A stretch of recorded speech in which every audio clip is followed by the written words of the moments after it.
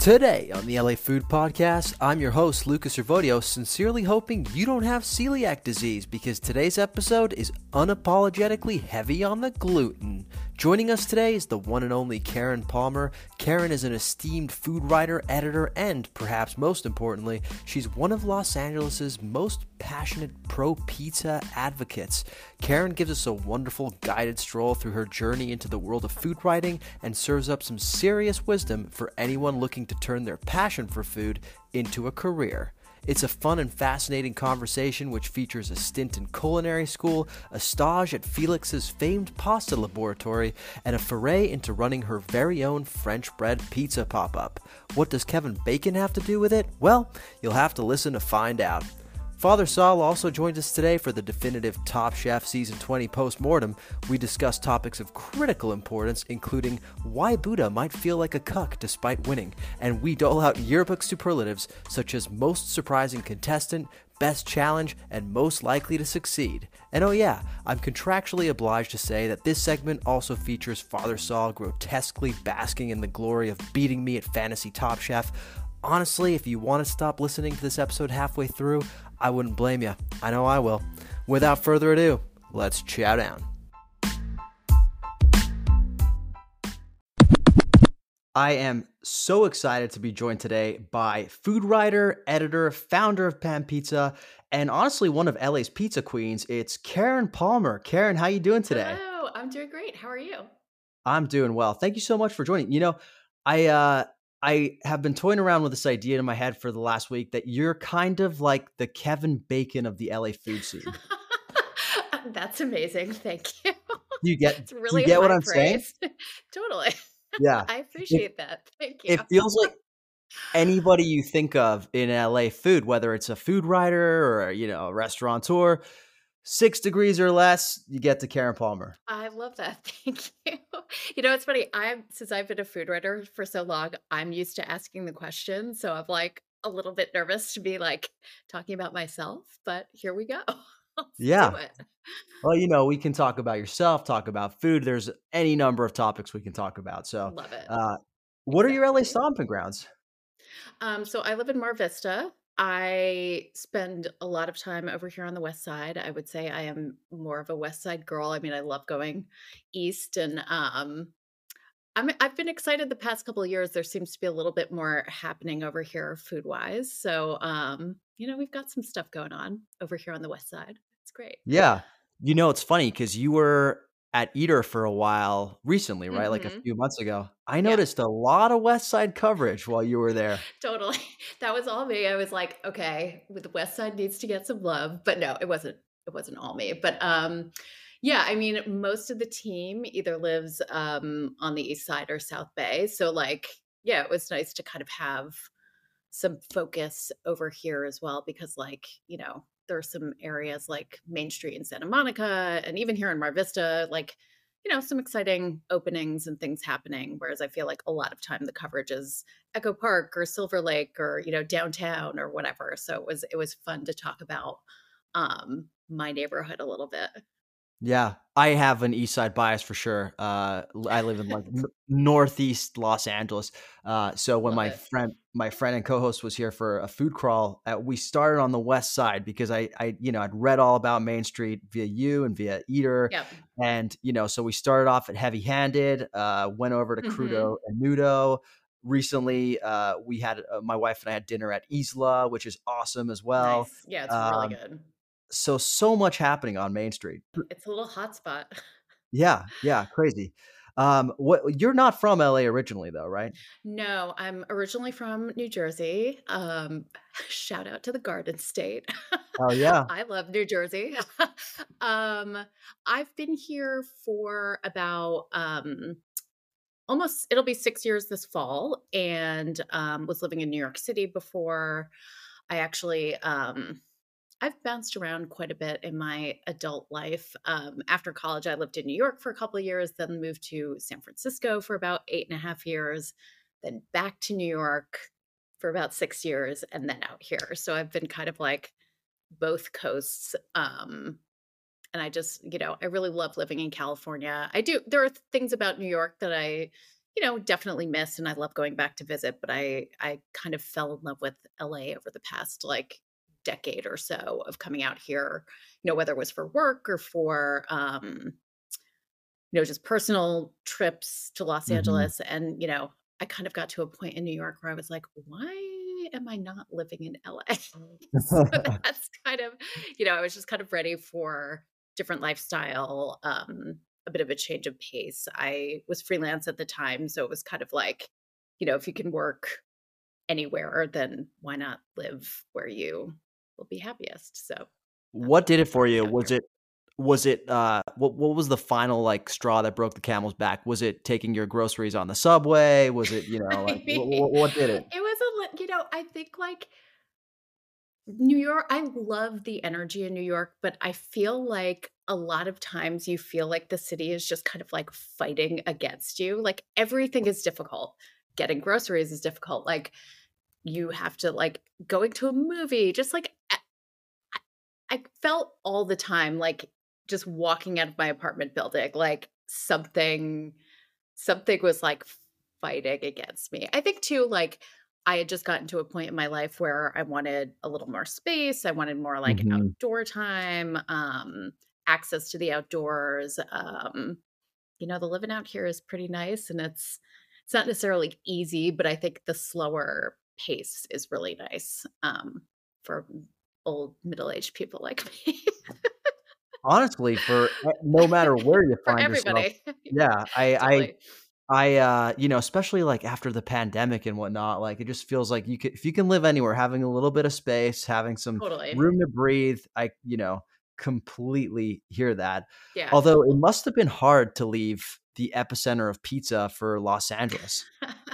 well, actually, I feel like I left at a good time in the sense that, like, right when I got here, Pizzana had just opened fairly recently. I feel like it Mhm. was sort of the beginning of this pizza renaissance that's happened in LA over the past, like, 5 or 6 years. And obviously there were established places like Mozza, like the classics that were already here and doing great work, but I do feel like there's been this explosion of really, really good pizza. So, I Yeah, feel like it was kismet that I ended up here and all this great pizza stuff happened around the same time. yeah. So, Is it's like chicken or the egg? Did you cause it, perhaps? I mean, Like, I the demand manifested all it of a sudden was somehow. here? Yeah, yeah. Seriously. No, I don't think I caused it, but I do think, like, I don't know, like, it's just been exciting to see, like, all the different styles and, all Yeah. across the city, different pizza places opening, and that, the, pizza festival a couple weeks ago was, like, incredible. Just and, going both days and seeing, and I should drop the name, the LA the city wait, Pizza City Yeah. Fest. It's Like, confusing wait, I name. should know this. Yeah, Pizza God City loves Steve, Fest. but it's a Steve Yeah. No, it Dolinsky's was like Pizza City Fest. he did, and, they did an incredible job. I wanna give a shout out to Steve and Carol Chin who organized the whole thing. I thought it was so well done, like, between the tastings and the flow of the event, but yeah, it was really exciting to see, like, all these LA and, Yeah, mostly Southern California. There were a couple of Northern California places there too, but just all in one room and being like, "Oh, wow, this is how much great pizza we have in this city that we're able to, like, have a 2-day festival with, like, different vendors each day and, like, experience all the different kinds." So that was really, really fun. it was a real, like, almost coming of age moment in that, like, for LA's Yeah, pizza scene in a way, like, to your totally. point, like, seeing everything in one place, like, I think, you and I as pizza aficionados probably are aware of how much good Right. pizza there is on the scene right now, but I think for a lot of people that were there and maybe just, like, pizza curious, Pizza exactly. The they pizza were curious. I love that. yeah, yeah, they were you can have that one for free. They were probably, like, just mind blown by the Totally. variety, the quality, so what sparked Sure. your love for food and pizza? Well, pizza and food in general. Even though the name Karen Palmer does not sound particularly Italian, I am mostly Italian American. So I grew up with two, like, Italian American grandmothers who were great cooks. I think that certainly, there was always, like, an appreciation of, you know, holiday meals and, my family always sat down and ate dinner together. I mean, we were, always pretty into food and like the tradition of it. I also was very lucky as a kid to go and live in Italy for 2 years. My father was transferred there for work. So when I was in 5th and 6th grade, we lived in, well, just outside of Milan and, No way. it was like, just I think at the time, I mean, I think I was 9 when we moved. So like, my brother and I were like mostly excited if we were traveling and there was like a city that had a McDonald's because it was like we just wanted like a taste of home, but there weren't that many back then. So, And and Italian McDonald's kinda when slaps. they I were don't know if it good. was Yeah, yeah, totally. yeah, The yeah. one in Rome, amazing. Yeah. So like, I think that also, being in a completely different country and even though we can't, grew up in an Italian American family, just experiencing through travel different cuisines and I think also that aside from being Italian American from New Jersey, no less, like, that really also sparked my interest in just Italian food and pizza, like being able to eat all of that amazing food as like, a 5th and 6th grader.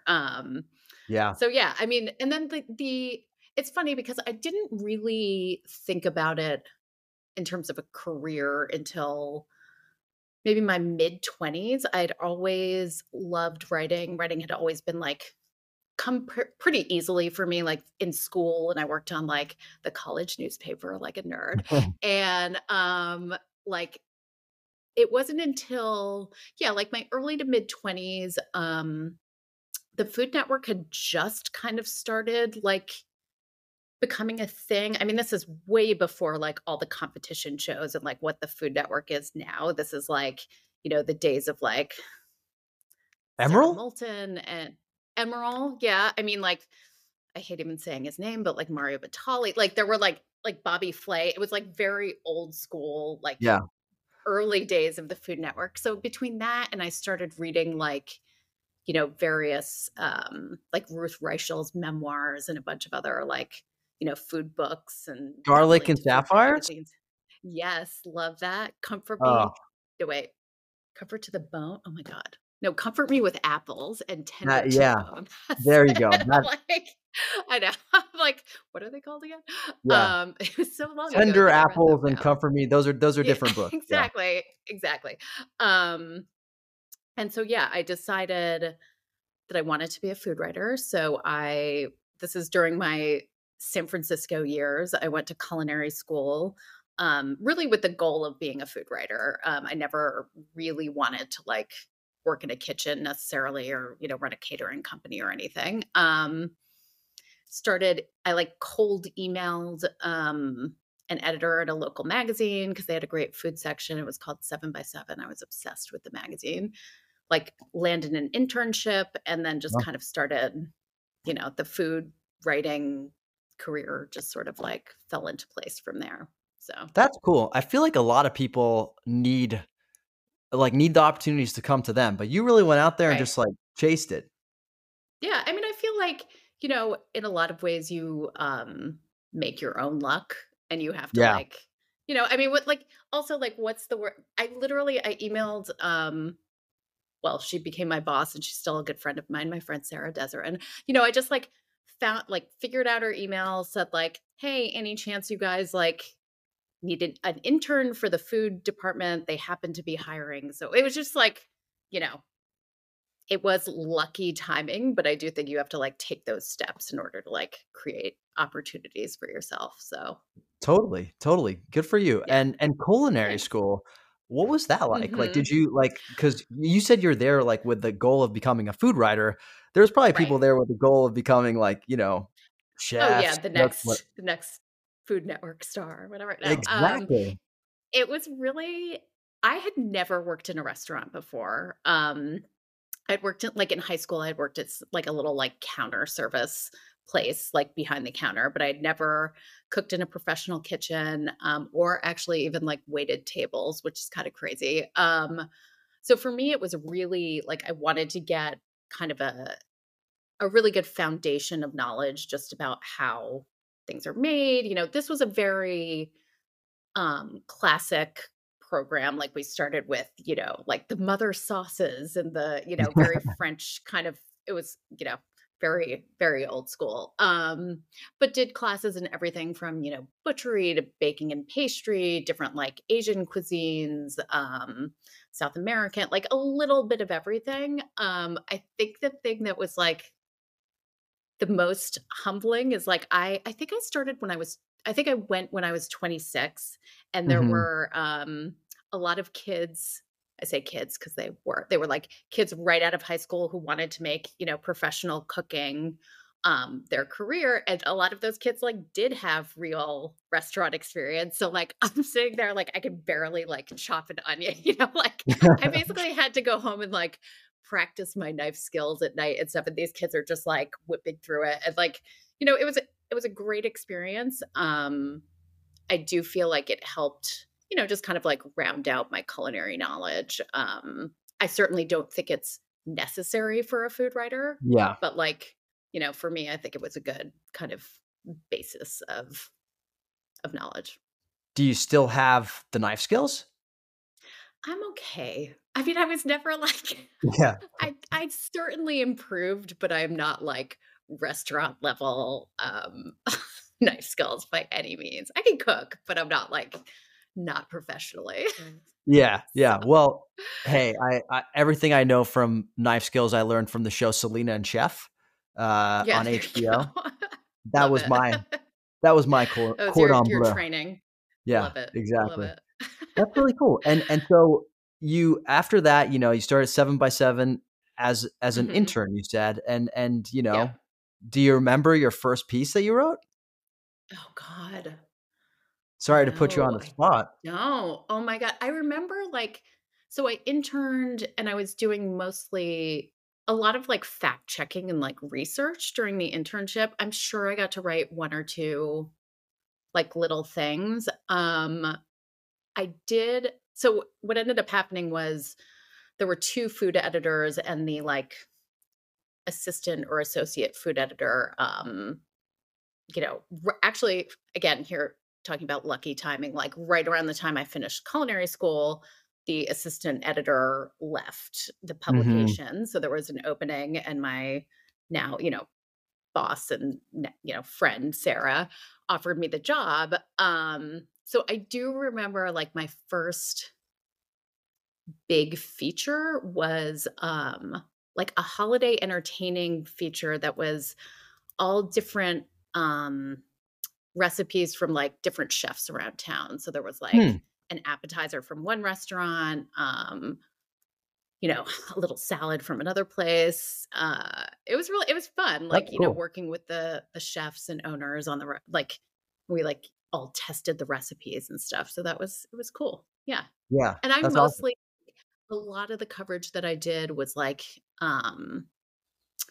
handling our like restaurant listings and stuff. So like it definitely I got like a real crash course in like San Francisco dining, which was a lot of fun. So, That's awesome. worst place to be. No, So, totally. What were, like, the yeah. hot spots when you were doing this? Oh god. Delfino was still and is still very popular. There was a place down in the Mission called Range that was really cool. Mhm. Oh man, like there were still a lot of the old school places like Fleur de Yeah. Lis and like Massa's and that kind of stuff that I actually like got to go to that were incredible. The Planet Door was like Uh-huh. fairly new at that point. I mean, it had been around for like a couple years, but it hadn't even like it was still down in the Mission. It hadn't moved to the Ferry building yet. So there were Yeah. like, yeah, The good there was days of like, this Planet Door. yeah. And I think within my first couple years in San Francisco is when the Ferry building actually opened, like the Uh-huh. whole, marketplace and all the restaurants there and stuff. So like, yeah, it was a really exciting time to be there. You've obviously had a lot of different jobs in food writing, and you've written for a Mhm. lot of different places. Does Yeah. one of your experiences really stand out among the others? Oh my gosh. I think one of my favorite jobs for multiple reasons, mainly like partially because the people I worked with were so incredible, and just like the content that we produced. I was a San Francisco editor for Daily Candy for several Hmm. years, which was like, you know, and for people who aren't familiar with it, it was one of the first like email newsletter publications. And I really, really loved again, the people that I worked with are like, a lot of them are still my really close friends because it was like mostly women, just like incredibly talented, smart, funny, fun people. But like we really, especially when I was working for the local edition, just kind of like discovering and promoting, or helping to promote like small businesses is something I've Yeah. always really enjoyed. Like that, helping people to find like the cool new place, but not, maybe not the place that's like got a ton of funding or like, you Yeah. know, backing behind it, but like it's just a really like special little gem. That's always like in terms of what I do, that's always been one of my favorite parts of it. And yeah, like seeking out like trends and like seeing, what cuisines are hot right now or like what areas or Yeah. neighborhoods or whatever. That's something I've always like really enjoyed. So It's the sounds like the Jonathan Gold ethos of introducing people to things that they may not have totally. otherwise known. Yeah. That's Yeah. really cool. I would not refer to myself as a Jonathan Gold, but that is definitely, yeah, it's like the helping people discover, um, yeah, cool new things. Hey, but going back to the Kevin Bacon, aspect, I'm sure it's not that many degrees of separation to, Mr. Right. Gold. True. Um, True. let's go back and talk about your time in the kitchen because I read in your bio Sure. that you had a stint at Felix, is that right? I did. I did. Right after maybe a couple months after I moved to LA, I was freelancing. I think, and this is not a knock on LA because I love living here. I do think when you first get here, especially, I think other former New Yorkers can relate to this. Like Mhm. the city can be a little isolating in that, Yeah. like, especially like if you're working for yourself, it's like I was literally like, I was living in Venice at the time. So it's like I'm sitting in my apartment working, or I'm like in my car by myself to like go meet somebody. But there's a lot of like alone time. Yeah. So partially, you know, I I was very happy with like the work that I was doing in terms of the freelance stuff, but I was sort of obsessed with Felix since, I lived in Venice. I'd interviewed Evan Funke for a couple of different stories, and yeah, I just like really admired the work that they do and the attention to detail. And I mean that, his pasta is amazing. So it was partially like kind of wanting something where I felt like part of a community, but also, I don't know, I was kind of at the point where I had been writing for so long and I wanted a new Mhm. challenge. And, it's like writing and producing content, you're really, you're sitting behind a laptop a lot. You are like Yeah. out in the field, maybe reporting here and there. But the thought of like creating something with my hands and actually making something was really appealing. So I approached Evan and asked him if I could intern in his pasta lab. See, it's like me just being like, hi, can I work for you? How did that um, and did were you, like, literally, like, you had interviewed him a couple times and then were like, yeah, I asked "Yo." him if we like I was like, "I have a, question for you. I'm wondering if we can have a cup of coffee." And I just said, I'm like, "I have some culinary experience, but it's more just for me to learn." And he said, "Yes." So a couple afternoons a week, I went and interned in the pasta lab, and I will tell you, I was like almost no help to them whatsoever because like it is the amount of, like I said, attention to detail and just specificity that they use is really, really impressive. And I'm just like, I'm a good cook. I would say I'm not that great with dough necessarily. So like I'm Interesting, okay. But wow. yeah, it's like, um, so it was really fascinating to be part of it, but it's not, I was just going in a couple afternoons a week. And I've had this like sidebar, like this business idea for a long time that involves fresh pasta. Okay. Are So you it gonna was like share it here? partially Share it here so we can attract some maybe. investors? No, I don't want anybody to steal my idea. I'm Fair, just fair idea, kidding. fair. No, but I mean, and it was also just to see like, is this something I'm good at? Like, would Yeah. this? It's part of the business idea that I have. So ultimately, I think I would like outsource that part of it. But yeah, it was really fascinating to learn, and you know, like I said, I really just admire what Evan does and his skill and focus and attention to detail. So it was cool to see that from the inside a little bit. Had you made pasta before? Or I mean, you went to Yeah, culinary school, but I mean, obviously. like in culinary school, or maybe like once in a while, Yeah. bust. And I mean, I could actually make very good fresh pasta, like for myself, but that level, like the way that they Yeah. like form the shapes and stuff, it's like you have to just train for hours and hours in order to get that mastery of it. So And it's all does he hand rolls it, right? most of it, there are some extruded shapes that he does, like the rigatoni and, Mm, some of the, like, spaghetti or whatever, but, a lot of them are hand shaped, yeah. So it's like, yeah. and it's amazing because you look at them and they're like, "Oh, wow, they are all," like, I was trying to Perfect. make orecchiette for, like, months. No. And yeah, they were all perfect. It was See, tough. I'm often asked about Evan Funky and Felix and Mother Wolf, and I'll be 100% transparent. I have Mhm. well, I won't say made fun of or like poked fun at it in the past for his Right. fanaticism, his like fanatic dedication to al dente. Right, right, But right. yeah, I mean, it is like, on the definitely on the sharp side of toothsome, let's say. Oh, And yeah, for sure, for even sure. for an Italian, right? And for an Italian American. But I will say the dedication to getting those shapes perfect is something that Yeah, requires like maniacal dedication. And yeah. totally. Do they Oh, go like ahead. instruct you to like boil the pasta until it's barely like it's still raw or what? I mean, they have very so it's still raw.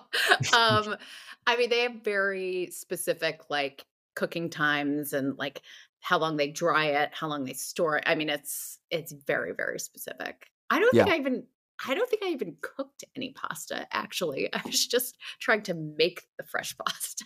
Yeah. Well, division Ugh, of labor. worst intern ever. Just Hey, I'm sure that's not true. Having heard some stories from the industry, I'm sure there's some kidding. seriously Right. problematic interns out there. True. This is true. I at least Uh, showed up and, did my job. and then, well, speaking of operations that you had a more A to Z hands-on approach with, let's talk about Pan Pizza, Sure. your French bread pop-up that you did Yes. what, a couple years ago now?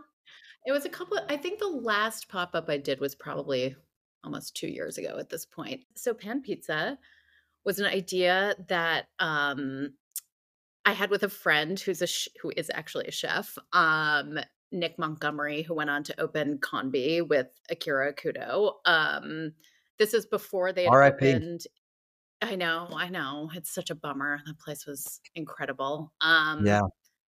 It was, like, within probably 6 or 8 months before they opened the original in Echo Park, we were just talking one night about, like, so many nostalgic foods have been updated or, revamped or made Mhm. better with good ingredients, but, like, nobody had really done it with French bread pizza, so he and I were just like, "Let's do a pop-up."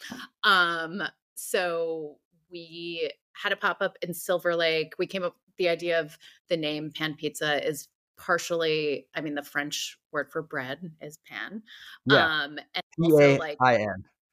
exactly, exactly, and then the kind of double meaning of it is that, like, when you would eat like a Stouffer's or Red Baron, French bread pizza as a kid, like Yeah. that texture like almost hurts your mouth because it's like so Ah, crunchy. So it's like pain and bread. that's So yeah. good. So we did our first pop-up together, and it was like a little place in Silver Lake. I think it was called We Have Noodles. It's not around anymore, unfortunately. Mhm. But after that first one, Nick and Akira were like very much kind of full speed ahead on opening Conby. So I was like, all right, do you mind if I like just take this and run with it? And he was like, go for it. So I became the French bread pizza lady. And yeah, it was like, it definitely had like a moment where it was, I was doing pop-ups all over the city. Yeah, there was one point where I like maybe had one a week. I mean, it was like Wow. a pretty regular thing. The Sorry. product itself, I'm curious about the product itself. I'm one of my, Sure. regrets in this pizza life is that I didn't get to try pan pizza in its original Well, form. maybe it'll come back someday. You never know.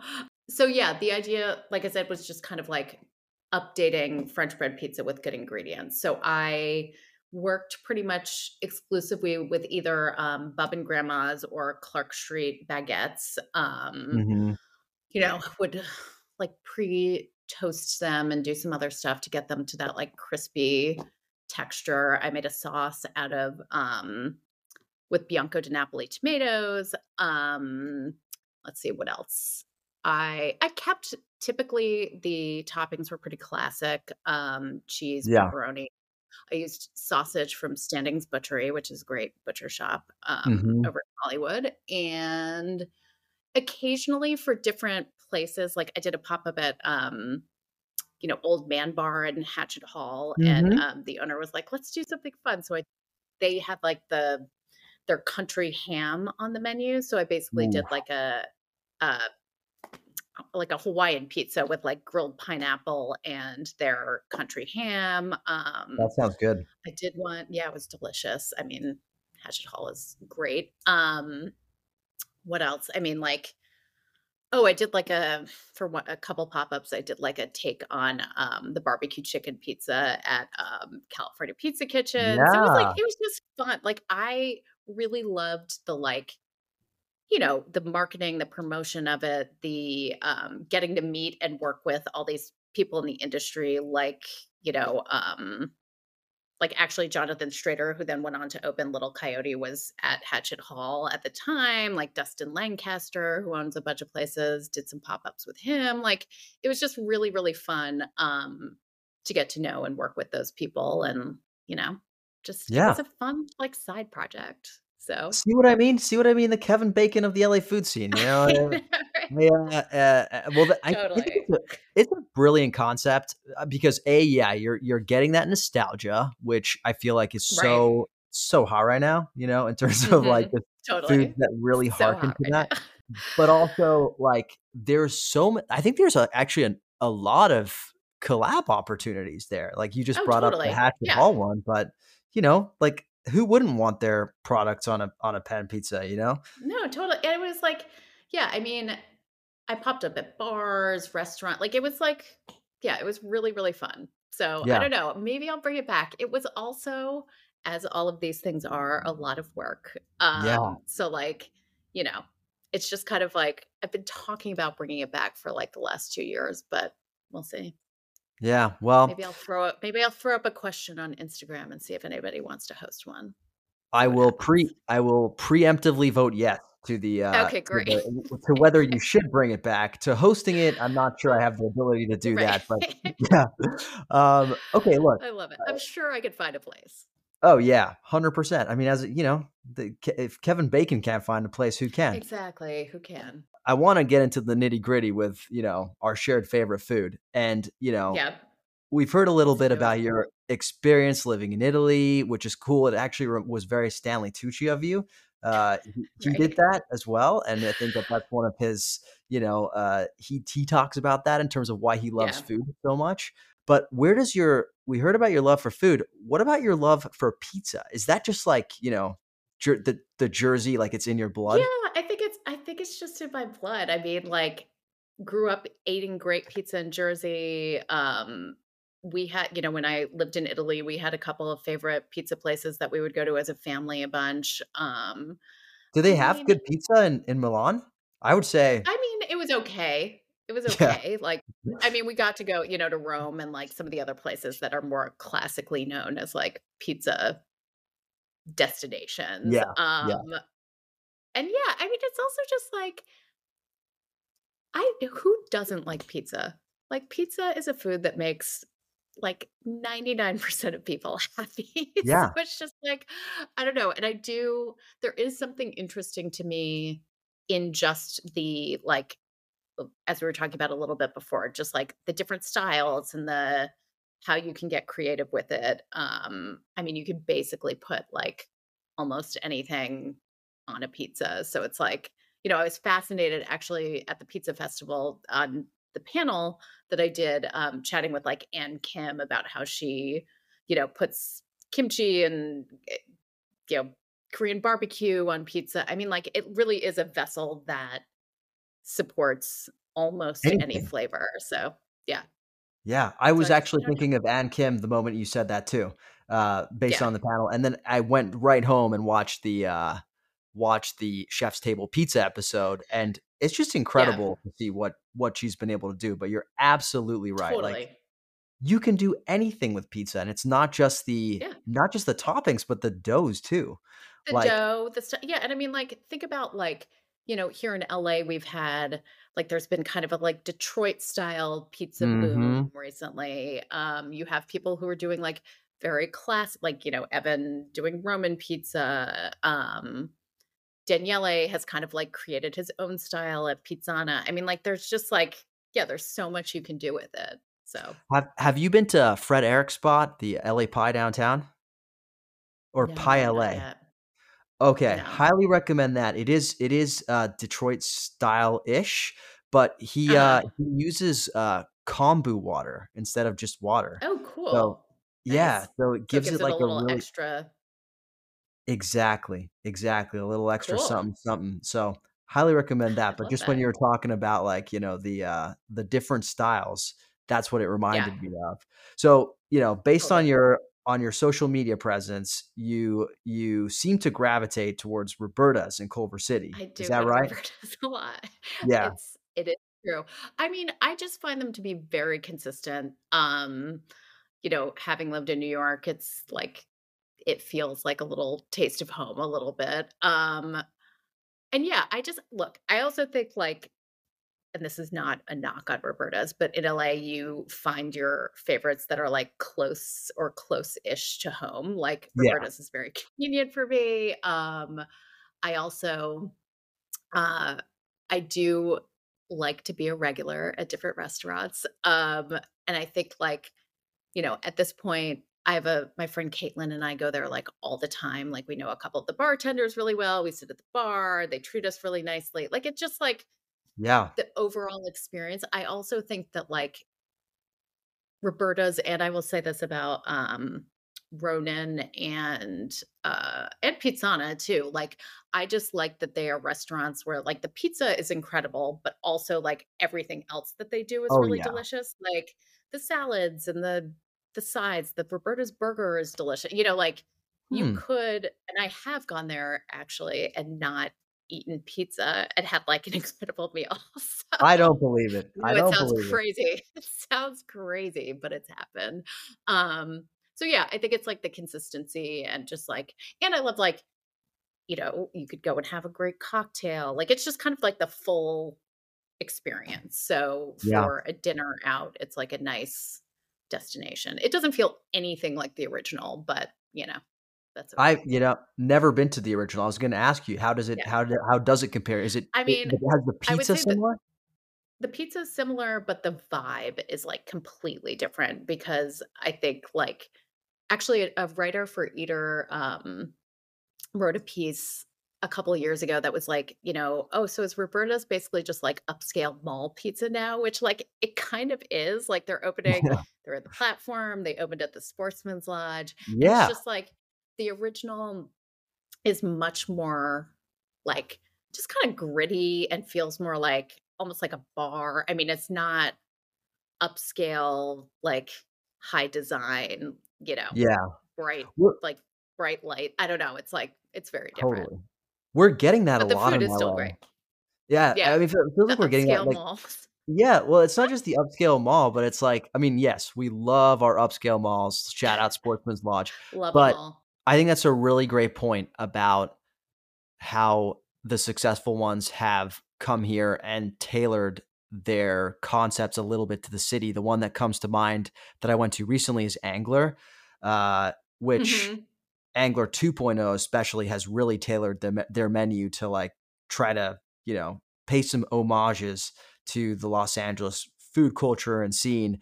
The thing I worry Totally. about is like the Las Vegasification of the Los Angeles Mm, food scene, and whether it's kind of like, with Hollywood, we have all these remakes and we have all these like, reboots. right. I would hate for the LA food scene to just be that and to really diminish the original concepts. Yeah, maybe I'm just like, not a not on my lawn kind of guy, but I don't think I am. I get that. No, I get that. And I think like, yeah, you don't want like everything to feel the same or homogenous or like it's basically like all LA restaurants being a Marvel movie, right? Yeah. But I think like, yeah, I mean, I think we have a very strong, you know, hometown hero presence. So I don't think that's like, see what I did there? Superhero, hometown hero. Oh my God. You're a I don't writer. You're think a writer. I don't think, yeah, I personally don't worry about like, too many people coming from other cities and kind of like taking that away.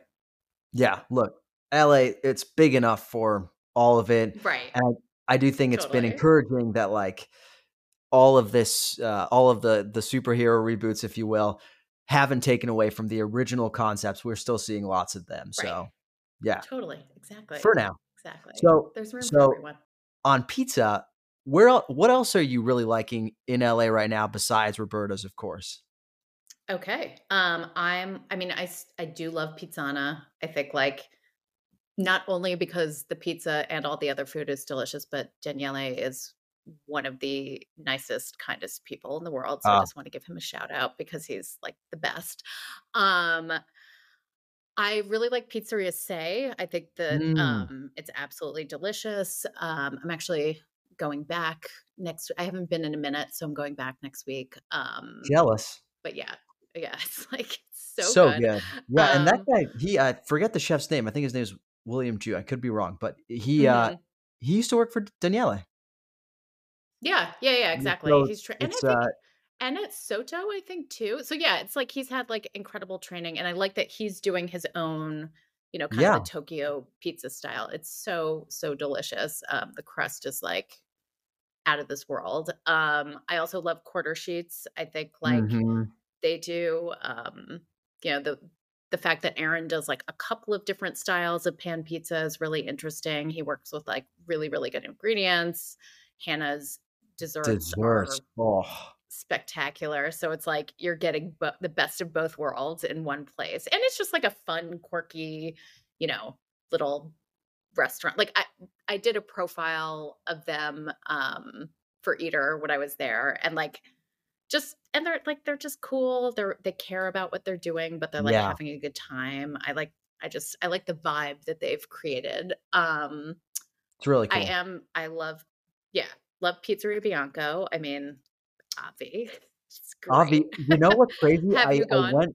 I went so I've been to the one in Phoenix. Okay. I drove there when I was in college with my buddy. I actually, like, weirdly had an Mhm. interview in Phoenix, and my buddy was Nice. like, I didn't drive at the time, and he's like, "I will drive you, but I have 2 conditions. 1, we have to spend a night in Joshua Tree camping, and 2, we have to go to Pizzeria Nice. Bianco when we're in Phoenix." So I You're was like, like, "Okay, "Yeah, deal." fine by me." So we did that, Yeah.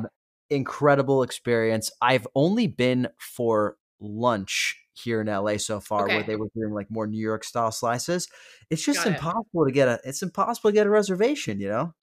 It is tough. I think so now they've opened up they're doing this pretty much the same menu at lunch that they're doing at dinner. Mm. So I don't know if maybe I went like 2 weeks ago with my parents, but they had just opened the lunch reservations. I like got on my laptop. I was like, "Okay, I'm doing this. I'm getting a reservation."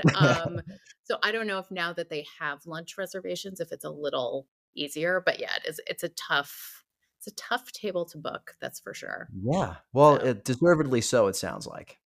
yeah, I mean, the Rosa pizza, it's one of the best pizzas I've ever had. It's so good. Like pistachio, onion, red onion, Parmesan, some rosemary. It's like so simple, but Yeah. like, I don't know. It's like you also think about like before him, who would be put it in the US, who would be putting like pistachios on a pizza. That must have been like a revolutionary idea. So Totally. I mean, yeah. he is truly a pioneer. Another Yeah. member of the panel you Yes, he moderated over is. at Pizza City I know, Fest. that was great. That was so fun. Although you know, he unfortunately kind of had to be in Phoenix at the last minute, but I was so glad that he beamed in and joined us. It felt very high tech. It was so much fun. It was high tech. It was like a mix of high tech and also like so primal in his like wisdom. Totally. He just Oh has my this like, gosh. Yeah. like the way of speaking and whatnot that's like almost otherworldly. It's crazy. Right. That's why they call him like the Yoda pizza. And it's like, it's so true. Yeah. I profiled him for Eater as well. Basically, I was like, I'm just going to write about all the pizza places that I want to see on the West Side. That's what I'm going to do. I love it. And no, it was such a great interview. I was actually so embarrassing. I was really late, and I hate being late, and especially for somebody who I respect so much. But he was like Yeah. the most gracious, kind person, and we ended up talking for like 2 hours. I apologized like 50 times, and by the end, he was like, "Look, just maybe don't be an asshole the next time somebody's late for you." I was like, "That's a great point." Oh my god. Like, even that just, like, It little was nugget great. of wisdom is like Totally. I was like, "Okay, perfect." But yeah. yeah, he was yeah, I'm trying to do you want some other pizza places that, Honestly, we could probably talk pizza all day, so that's I think true. you've That's given true. our listeners I've covered it. plenty Okay.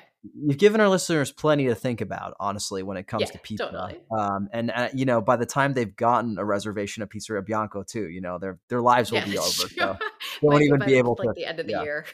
Yeah, That's exactly. crazy. So, I love it. let's go back to the topic of regular. So, I've Mhm. noticed in doing my research, okay, I the only so Hillstone seems to be a favorite of yours? Hillstone. It sure Hillstone, right? is. I love So, it. I love a uh, Hillstone. what okay, people who know food seem to be obsessed with Hillstone in terms of, Yeah? like, restaurant operation and quality. Yeah. Break that down for me, if you will.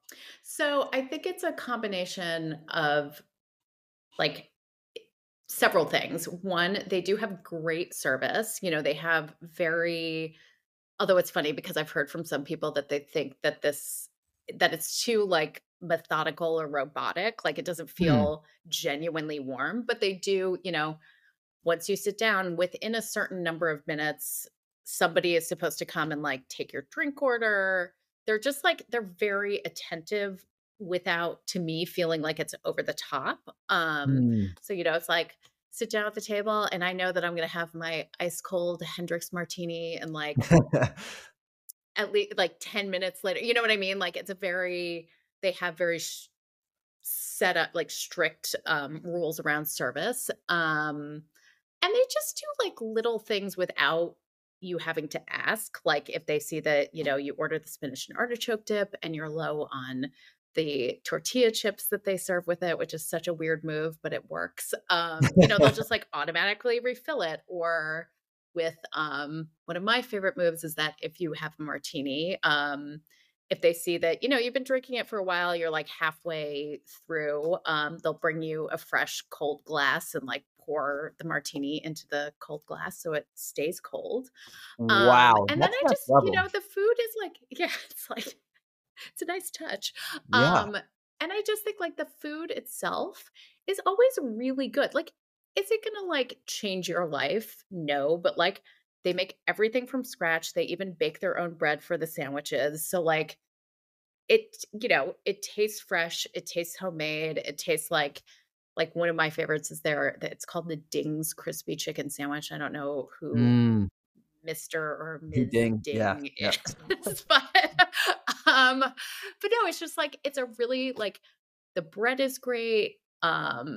it's like a very thin chicken cutlet with a crunchy, like vinegary slaw and a little bit of mayo, tomatoes, but the tomatoes are really good. I hate when you get a bad tomato on a sandwich. Mhm. And like randomly a slice of cold cheese, which like doesn't really make sense. But again, it just all works, you know? So it's like That's you can fascinating. go and have, yeah, you can go. I know the cold cheese. The I'm like, cold I cheeses, don't yeah. know, but it tastes great. So yeah, I think it's like food quality service and like any chain restaurant would aspire to have is, consistency. So Yeah. it's Yeah, always going to be good. and Have that's you been to why a Hillstone? I have. Okay. I was part of this, like, hospitality, group, like, career group in college when I was, like, trying to Hmm. desperately figure out how can I make this a career, and they took Yeah. us to, the Hillstones in Pasadena to do, like, a tour of their Oh, operations nice. Yeah. and Yeah. everything, and that was super interesting, and I have gone I don't know that I've been to Hillstone itself, actually, but I have been to South Hmm. Beverly Grill, and I've been to Oh, yeah. and I Yeah. went to, Bandera, RIP. Okay. Yeah. You've done your fair share of Hillstone Yeah, properties. I've done the I miss rounds. Bandera too. That was a good one.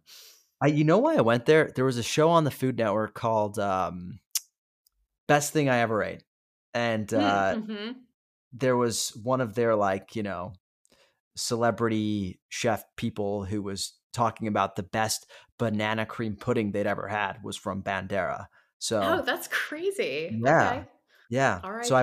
I was, like, broke as a joke, 18 years old, Los Angeles, like, I just literally went there just for the banana cream pudding. I I probably love looked it. so out of place. But Um, also, like, those restaurants aren't cheap, so you're like, can I have your $20 yeah, banana pudding, please? Thank you." I didn't eat for, like, a week after that, but it was Yeah, worth it. exactly. It was But it worth was it. worth it. You went for the Um experience. Exactly. Yeah, now I can say I did it. Being a regular at a restaurant, I think, is a really hard thing to achieve in Los Angeles in this day and Mhm. age because True. partially I think it comes down to, like, our city and the way it's spread out, but Mhm. also if Yeah. you're someone who, like, loves food, you are constantly trying to try different places, you're like Right, it's right, right.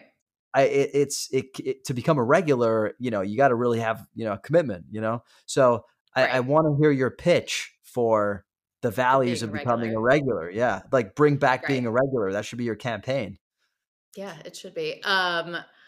Yeah, I mean, it's just I've I would say, like, my being a regular at a place started, in New York. I lived in Chelsea, this is, like, shortly before I moved to LA, and I used to go to this restaurant called the Red Cat all the time that unfortunately also is no longer with us. Ugh, RIP. It was so great. But it just became a place where, like, I love going, sitting at the bar, and this is, I'm mostly regulars at places where I dine alone, which I actually Makes really sense, enjoy. yeah. But like, Oh, yeah, it's like sitting at the bar, having a conversation with the bartender or server. The Red Cat specifically, because it was in Chelsea, there were always just like interesting people there who you would end up striking up a conversation with. yeah, Whether it's, this guy owns the gallery next door, or, so and so's also in the food. And like, there were just always, always, always interesting people. So my pitch for like being a regular is twofold. I mean, it's, it is you have a sense of community within the restaurant. Like, I also do love exploring new places, and that's one of the reasons why LA is so great is that there's, like, endless possibility to try a new restaurant or a food truck or whatever the case might be.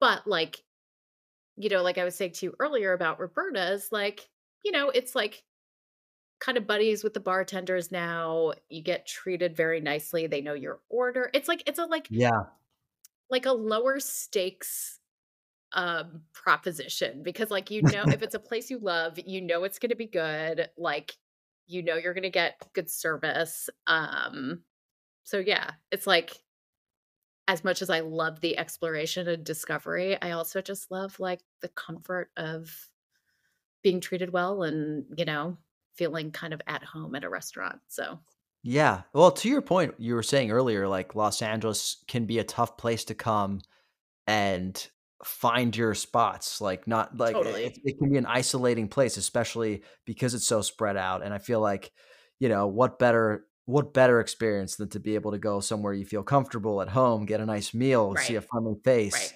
Yes. I feel like if Absolutely. anything, people should do that more in LA. Yeah, it's true. I agree. I Yeah, fully support that. you've won me over. Bring back being a Yeah, regular. yeah. You don't I'm have gonna to. start a campaign. Yeah, or it could be a book idea. I don't know. A collection of Yeah, essays. sure. Who knows how this could Yeah. shape up. Who knows? Um, Who knows? Karen, thank you so much. Is there, I don't have like a very good at the end of the podcast, like a typical question of like, oh, your last meal before you die or something like that. Right. Um, Well, I think but you know what mine would be. I have a Pizza. couple guesses. Yeah. Yeah. Um, uh, but I did want to ask you, you've been so successful in going out there and making a career for yourself in food and having experiencing really awesome success, meeting so many people, seeing so many different facets of it. What would you say to Mhm. someone who is looking to make a career in food, whatever it Right. may be, writing, or social media, whatever it may be? What would you say to them? I mean, I think especially with food writing and, like, getting into food media, a lot of it,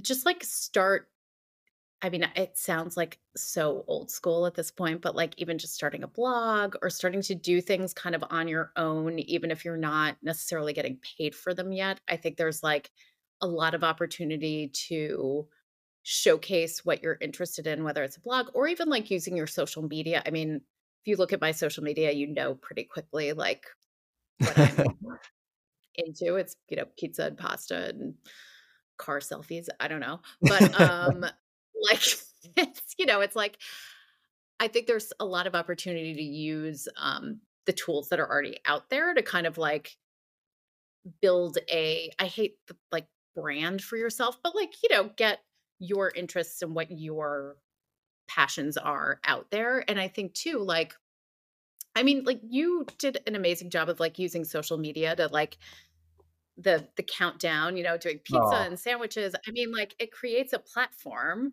that, like, you know, people notice and start to follow, and, like, I think using social media in that way is so, so smart, and I think it's also, like, it's scary, but,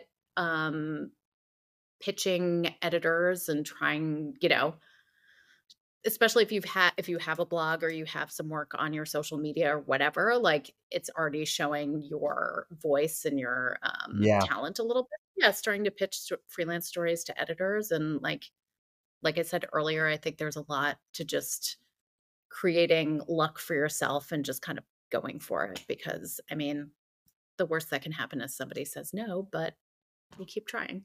So, I love that. That's great, great advice. And you know what? You were so complimentary of my account. We're gonna have to have you back on the podcast more often. oh, thank you. Yes, I'd love to. Can I be a regular? No, I'm kidding. Hey, honestly, we should have like, yeah, Karen's Pizza Corner or something. Uh, Exactly, we exactly. I could love definitely it. make that happen. Karen, where can people find you if they're looking for you? Oh, if they're looking for me, they can find me on Instagram at Karen L. Palmer. My website is karenlpalmer.com. So I'm pretty easy to find. Yeah. Well, thank you so much for joining us. Thank you. This is so I'll much fun. see you at a Hillstone soon, I guess. I know, seriously. Let's have a martini. Love it. Thanks to Karen Palmer for coming on the show today. We're now transitioning to a part of the show that I have been frankly dreading. It's time to welcome back to the podcast a Top Chef scholar with absolutely no friends or life whatsoever. It's Father Saul. Father Saul, how you doing today? I'm doing great, man. As you pointed out, I'm someone with their priorities in order. It's Top Chef over everything. And I think that level of commitment came through in our Final Fantasy Top Chef score this year. Your parents must be so proud you finally have accomplished something. Yeah. We talked about it a lot last weekend when I saw them. And they seem more miffed than proud, but I'll take what I can get. Yeah, at this point, that's a compliment. Look, because you care about this so much and I don't at all, I am going to do something different today. We're going to flip it and you're going to run the show here, buddy. I'm your guest. I love it. I love it. I've been waiting for this day to come. I feel like I've deserved it for a long time. The natural host of the pod, your daddy, Father Saul, taking control finally. And I will kick it off with some pain for you by recounting to you our final Top Chef fantasy score. All right, give it to me. Luca, you came in with a solid 89 points. It's not bad. It's not bad. It sounds good. It sounds good. Without any context or comparison, it sounds good. 89 is a nice big number. Saul finished with 266. This is the biggest beatdown, I think, in any competitive game we have ever tried one-on-one. I think that's probably right. This is the equivalent of getting trolled in beer pong, right? Like I would have to sit under the table for several games after this one. Probably. That's right. Yeah, you'd be taking tequila shots. You'd be getting slapped in the face. All sorts of punishment be coming your way. That's before we even get to the beer pong game. yeah. That's just your little warm up, and we will get to your punishment for this particular performance. But you and Daniel at Sporkful, right, had forking around. Forking around. Edit that out. Don't get them confused. Forking around, which I love. And Daniel, I think, was an excellent guest. I actually really, really liked his takes and the reactions you guys had to the Top Chef finale. And I wanted to ask you even more directly, because you guys kind of touched on this. I think Daniel even proposed it a couple times. Do you think Buddha deserved to win the finale of Top Chef this year? Yeah, we went through the judging round by round to decipher who won each round. And when you look at it super legalistically like that, absolutely Buddha deserved to win. I think if Sarah had cooked her liver properly or had been able to purchase the sweetbreads that was her initial plan, then I think we could have been having a different conversation. But because she undercooked her liver and because Buddha edged out Gabri at every single round, it pains me to say this, but I believe Buddha deserved to win. Yeah, I think you might be right on technicality, and in fact, I don't know if you saw this. Tom Colicchio on Twitter, someone tweeted at him, "Hey, just based on reading the judges' table, if Sarah had cooked her liver right, would she have won?" And Tom was like, "Yes." He confirmed that she would have won. That feels like, is he allowed to say that? If I was one of the other judges, I would be pissed. I'd be like, Tom, you can't let people under the curtain or behind the curtain of our deliberations here. That's a sacred space. You just can't be sharing that information. He's the god, man. He can do whatever he wants. He is the Zeus of the Top Chef world. So I think he does what he pleases. But I will say, and I think you're right, that technicality, Buddha was the winner, deserving winner. Of course, also season-wide performance was deserving. I will say something that we discussed going into the finale, though, was, amidst my beatdown of you in Top Chef Fantasy, I needed to land the plane, right? I needed to have the champion win. Otherwise, I'm the 2016 Warriors, 73 wins, and then choke the finals. Watching that, despite having the winning contestant in Buddha, I kind of felt like a loser. Because I think Sarah got the moral victory. Is it better? Like, it feels almost worse to know, in fact, Sarah did beat Buddha, if not for a slight technical mistake. It's almost like, Buddha I almost feel bad for, because he knows he kind of cooked the second best. He made the second best menu. He had the second best ideas, and Sarah beat herself. He didn't really beat her. So, and I was frankly, I think by the end, almost rooting for Sarah. Sarah and Amar are two of my favorite contestants on the show, to kind of land it, and to see Buddha win almost by default kind of was almost felt more cucked, for lack of better term, than even Sarah winning outright over my two contestants. So it was an emotionally confusing time for me, and one where and you and Daniel did a beautiful job of breaking down all the nooks and crannies and twists and turns of that finale. But it stayed with me for a while, where I was like, I don't know if Buddha really, if he was the true winner or the moral winner of Top Chef season 20. Yeah, it's a great point, and I know that if anybody cares about this distinction, it's probably Buddha, right? Like, as a student of the show, as a super fan of the show, I'm sure if he doesn't feel like he actually cooked better than Sarah, it's probably eating him alive. So honestly, that's a victory enough for me. Well, with that, one of the things I've been looking forward to for a long time is our step back on what has been, I think, one of the most successful seasons of Top Chef in its history. Oh, I think we should dole out some awards, some superlatives, reflect on a great time together, at least for me, on a difficult time for you. But even so, I'm curious to see how you would characterize some of the categories you have set up. So I'm going to go through and name some awards, name some categories, and I would love to hear your reaction to each. For example, who would you name as the biggest surprise of the season? You and I did a draft at the very beginning, right before episode 1. Who did we most misjudge, or who were you most surprised by, especially given we didn't know a lot of these contestants from the world? I love this. First of all, I think we should be doing yearbook superlatives for every single thing we talk about. So 100% into this. Biggest surprise. So I did some thinking about this. Initially, I was going to give it to someone who overperformed because that seemed like the natural way to go, right? There were a lot of chefs when we did our draft we had never even heard of. And, you know, at least me, I can put my hands up and say I went completely off of vibes and prejudices and, frankly, stereotypes when I was doing the draft. And that, surprise, surprise, was not the way to go, it turns out. So I decided to go a different way, and that is who underperformed the most. And to me, no single person underperformed more than Dawn Burrell. If you recall, she was, top 4 in our draft? Top 5, definitely. Mm-hmm. Was she number 2? She was my number 2 pick, meaning that she was the number 3 overall pick in the draft. Number 3 overall pick, and that's Markel Fultz numbers, right? That's like, or did he go 1? He went 1. Let's not talk about it. Yikes. Okay.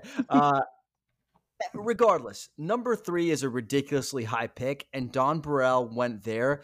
And I checked it; she went home episode 2. In terms of how high they went into the draft versus how early they exited, I'm not sure it can get bigger in terms of surprise. So that's my award for biggest surprise of the season. What do you got? First of all, that's a great shout because I didn't even think about flipping it. I was completely in the overperformer zone, and I'm really glad you called this out because it was one of the true shocks. I was all in on Dawn. Dawn, in her season 19 Portland performance, one of the reasonings for me picking her number 2 on my team was that she'd never cooked a bad meal. Even when she had failed, it was for time and management and stuff like that. But she didn't cook bad food. And my thinking was, oh, well, she'll come in, she'll still cook great food, and hopefully have the time management in order. She did not, 1. And 2, she actually cooked like bad food. It was like this black rice congee that completely didn't work. So that's a great, and I think that actually might be the biggest surprise. Mine was going to be my friend Charbel, who I picked last overall on my team, and who he made it relatively far in the season. It was past midway point, but before Restaurant Wars, I believe, just before. But then performed really well on Last Chance Kitchen, coming all the way to Last Chance Kitchen finale.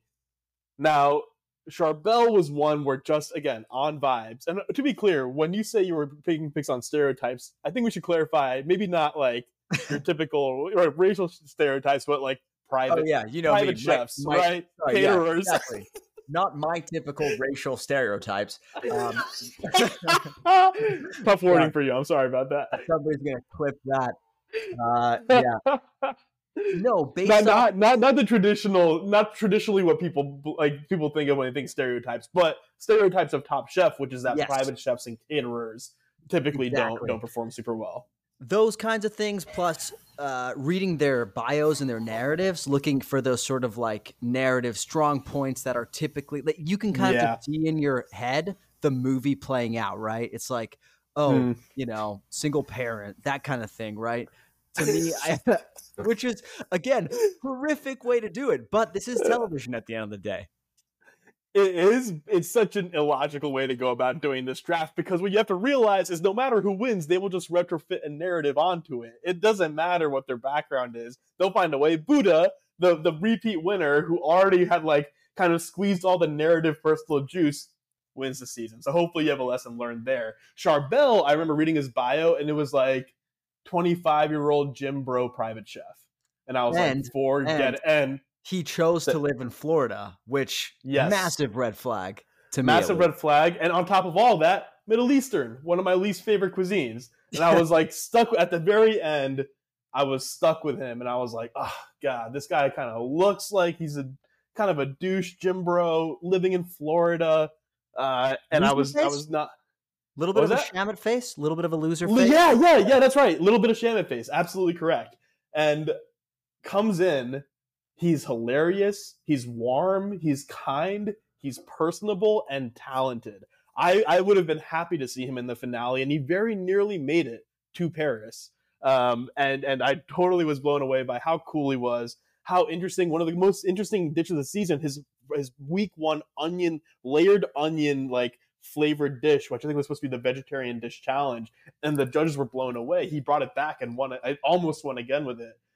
So he was my biggest surprise. Someone who, look, we had at the beginning of the season was the cover to judge. I judged him by his cover, and I was wrong. Happy to be wrong about him. Do we have to agree on this award, or is it kind of like you have yours and I have mine? I think it's interesting for us to, like, of the nominees that each of us put forward, we choose who's the biggest surprise. And of these two, I would say I think you're correct on Don. Don was a shock exit to me. Yeah, I agree. When we laid out our case, I think that the Don, you just described it. It was a shock, not a surprise, right? So that kind of, to me, nudges the scale. Exactly. I'll even add too, we knew Don, right? So we had expectations. Like Charbel, like we're like kind of jokingly being like, Jim bro. But we don't know him. He could have been anything, and there was still space for that. Don, we thought we knew, and then she subverted our expectations by crashing out early. So I think you picked the biggest surprise of the season, Don Burrell crashing out at week 2. I finally won something. It feels so good. I'm gonna take some dives here for you, just so you can like win, feel good about yourself heading out here. No, but let's go. Kind of following the Charbel piece a little bit, but I want to know, who was your best personality of the season? Undefined, however you want to take that angle of personality question. Who you stood out as like a chef with like a particularly magnetic, let's say, or that you were excited to see again on screen personality? I think I liked, my favorite one was Gabri. I voted for him in best personality. I was thinking about this in terms of who made a bunch of friends in the house, right? That means people gravitated towards them. And Gabri seemed to be someone who, you know, at the start, he was really tight with like Begonia and Luciana. And then as the show progressed, he got really tight with like Tom, which was kind of a fun odd couples mixed match. And also I judged it based on when they did their cut to camera interviews, who made me like chuckle the most. And his whole like Mexican ESL, slightly lecherous thing, like really, really, I thought made for great television. So, and also personal story, you got to give it to him. He had a hell of a personal story, and it just made you want to root for him the whole way through. Him making it to the final honestly could have been up there for biggest surprise. So that personality, my vote is Gabri. Great shout also on the surprise in terms of his overall run. Also a great shout just in terms of a choice here. Gabri didn't cross my mind for this award, but he's totally deserving for it. And I think part of the reason is because in week 1 he spilled like beans water in Don's dough, and I think that gave me like a negative bent towards Gabri the whole time, even though he was on my team. But by the end, he was totally charming, totally cool. He talked about wanting to make out with every dude on the planet imaginable, soccer players, French guys. It was always really funny. Like, and he, by the way, also cooked an excellent finale meal.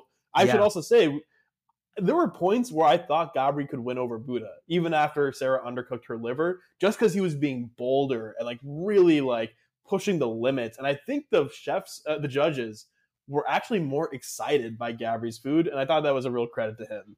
Yeah, I mean, if you told me at the start of the season that Gabri was going to walk away with a silver medal after all of this, I wouldn't have believed you, or especially after seeing the first 1 or 2 episodes, right? After having seen him cook, kind of seeing his like frantic demeanor in the kitchen, which I think was responsible for the incident you just brought up with him spilling something into Dawn's beans or lentils or whatever it was.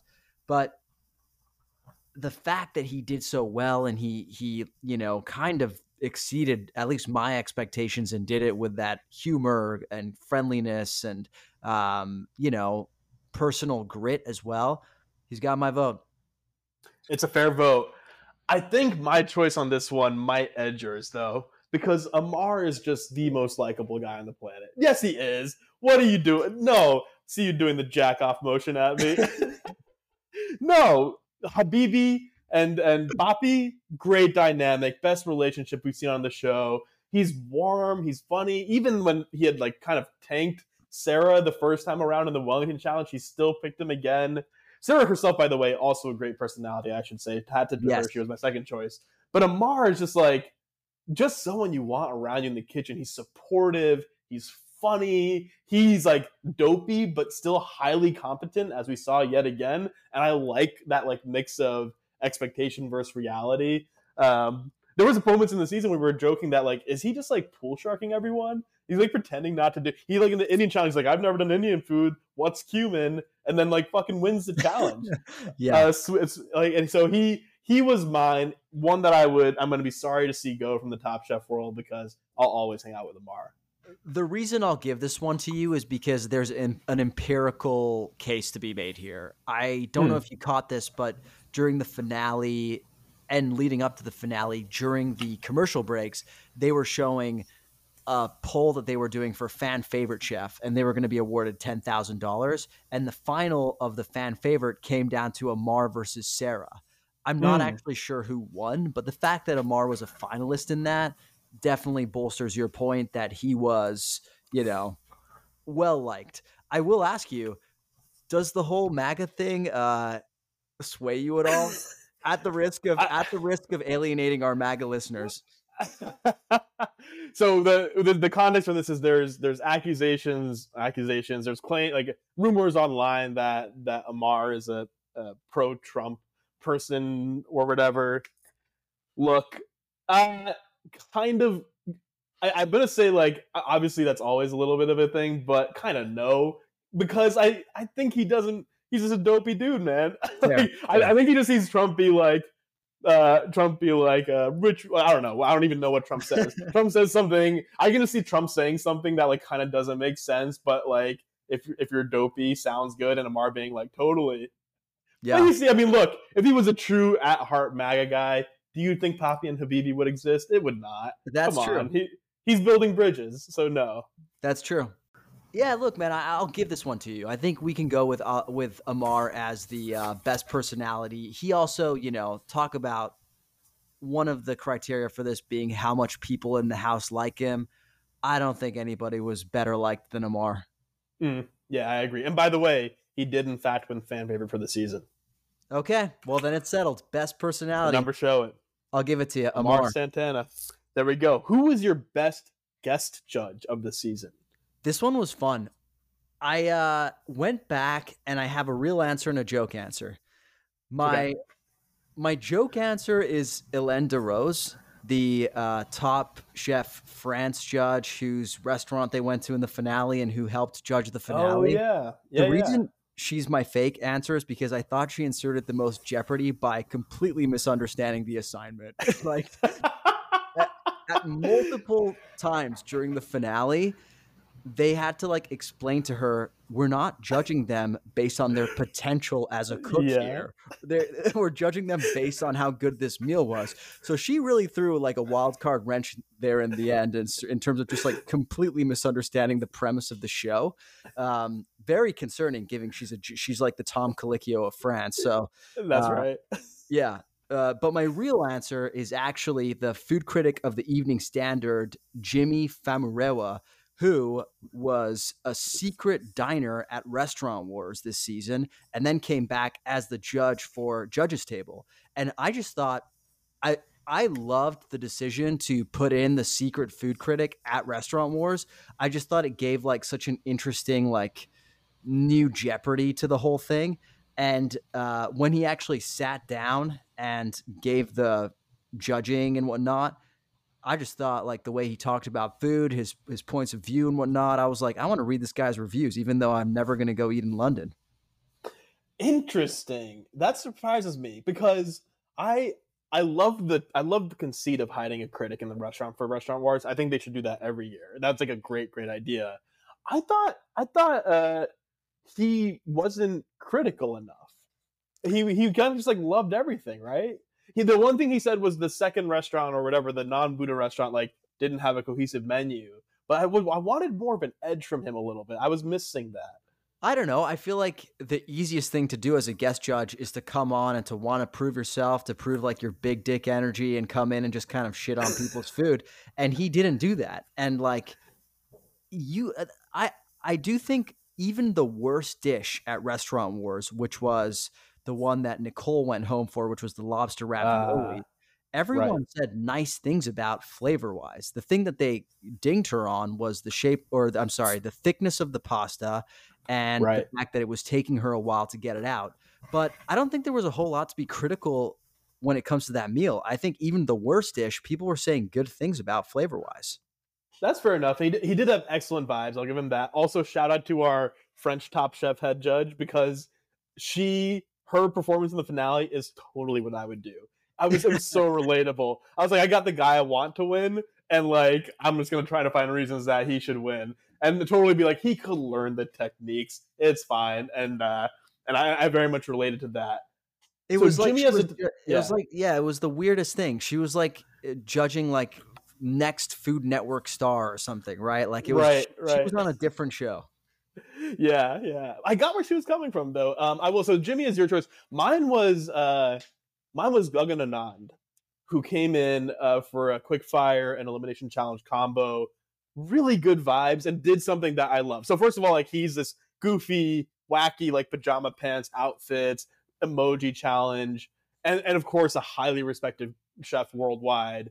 But what I loved about his appearance was his choice to go get a beer with the contestants after it was done. Apparently, there was like a moment where they were wrapping up for the day, and actually Doneen told us this, I believe, and he kind of turned to everyone and was like, "Hey, can I just go say hi to the chefs? Because I really appreciate them like cooking for us today, and I want to say hi." Grabs a beer, and he's an inspiration to several of the folks in the room, Tom and Buddha especially, and like gives his time like that so generously. That really won me over.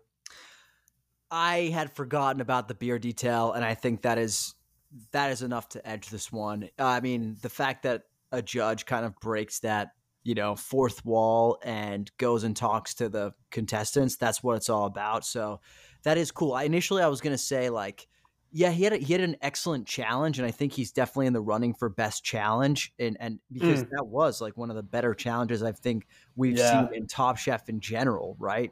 Let alone this season. That was the emoji challenge, right? Where they had to like convey an emotion, basically. That's right. And then I can't remember. I can't. No, it was a quick fire, and then that was the quick fire. Then the elimination. I can't remember what the parameters were, but all I remember was thinking it was some of the coolest food we'd seen. I can't remember exactly what they had. It was like a push. Like has to be like visually beautiful in some ways, and something like that. But I can't remember what the strictures were. I remember it just brought great food out of the chefs, and we might be talking about some of that food in a second. But yeah. All right, we're going Gagan. I think we can go Gagan because of the beer detail. I do want to just say they should definitely have a secret judge at Restaurant Wars of the future again. Yes. I'll stand by that, but we can give it to Gagan for best guest judge. Worst I hear you judge, on that. Leslie King. Oh yeah, I forgot about him. Yeah, that's right. He was the worst. Also, there were some weirdly uptight British guest judges on this season. I think it was there were like the jelly guy and the shortbread guy or something like that, or the biscuit guy that was like really weird and like strict and staid and like kind of like condescending. And I thought that was like an interesting. It was a little bit difficult to go through the whole season and be like, I like even 3 of these guest judges. Yeah, for whatever reason. Yeah, they were giving sexual repression, but definitely it added something to the energy of the room where it was like, I don't know if they're gonna like it because there's definitely like I cannot detect a single emotion on this human's face right now. Well, along these lines, what do you think was the best challenge of the season? Anticipating that you were going to go with the Gagan one, which we'll see if you actually did, but I decided to go with the Indian style thali one. So great one. Yeah. they were tasked with each creating their own thali. And the reason I liked this is because I think it broke a lot of the chef's brains. Like typically they have to create dishes with ingredients that all really go well together. And the whole challenge here is basically like you need to create 6 or 7 different dishes that have nothing to do with one another other than balancing an entire like meal. But each dish is meant to like actually contrast with the other quite heavily to make that happen. And I think that kind of a challenge really kind of challenged the chefs because it's not what they were used to doing. And I think it created some really interesting dishes and also some really interesting results. Like for example, Buddha had a really bad week during the Tali one. Yeah. Because I think he just wasn't used to thinking like that. As someone who comes into every single challenge hyper prepared, he probably was like, yep, there's going to be a South Asian challenge. We're in London. Mm-hmm. I'm going to make a curry. I'm going to make a chutney. Bang, put it in a mold, sweet as a nut. But having to do this really broke him. And honestly, that was the week where I thought Buddha might freak out and get eliminated here. I also liked this because it eliminated Victoire finally, so that put an end to my my misery of having her on my team. It's a great choice. It was a great challenge. It was one that we'd been waiting for as we were talking about the season going on, the South Asian challenge coming in. And I think you might take this round because you're gonna laugh at my choice. Now, one, I want to hat tip to the mimic challenge. It was the last challenge in London where they had to cook something that looked like one thing and looked others. If they had performed a little better on that, I think that might have won for me. But Buddha was the only one who really like blew it out of the water, and everyone else was kind of like a little off with it. But I liked that the stricters that challenge.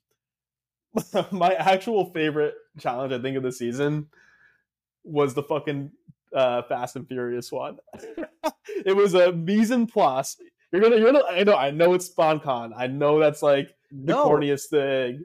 I actually think one of the things Top Chef does incredibly well, and I talked about this with Donnie a little bit, is I think they nail SpawnCon. Like they do. They never make SpawnCon feel cheesy. They come with like pretty unique takes on how to incorporate sponsors. So I'm not surprised you picked the SpawnCon because that's where I think they have to get even more creative with their ideas. It's easy to go to London and be like, we're going to do Indian food. We're going to do a soccer themed thing. It's hard to be like, what do we do with Fast and the Furious?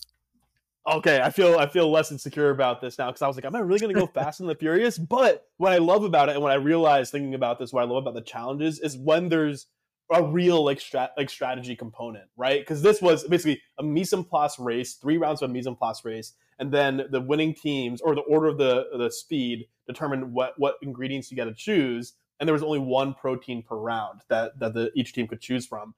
And just like the whatever game theory of like, hey, we're gonna try and like grab all the protein we can, so other teams have to be, at least one of the team has to be vegetarian, and the vegetarian team ends up winning. Who does what dish for mise en place? Who has the strengths? Who have the weaknesses? I just enjoy watching them have to make those decisions as we go along, and that's why I don't think it was the best food of the season necessarily, but I think it was one of the more fun challenge designs. It did lead to one of my favorite moments of the season, which was Sarah absolutely beasting the lamb chops. Yes. While they gave it to, I think, Gabri, who had acted like he had never seen a lamb chop in his entire life. He just like he was doing weird things to it. Honestly, like he was rubbing it in weird ways. He was like trying to start a fire with it. I don't know what he was doing. It was that was also an insane moment because Tom was on the team, on Gabri's team, knew how to prep lamb chops, but wanted to do like the oranges or something that Gabri knows how to do, and Gabri doesn't know how to do lamb chops. So Tom's trying to coach him through it, and like Gabri's like, I was shocked at the end when Gabri was like, me and Tom are friends, because that seemed like such like a shitty moment between them. I'm like, Tom, what the fuck are you doing? You can't like throw this guy in deep water. And they end up, guess what, last that round.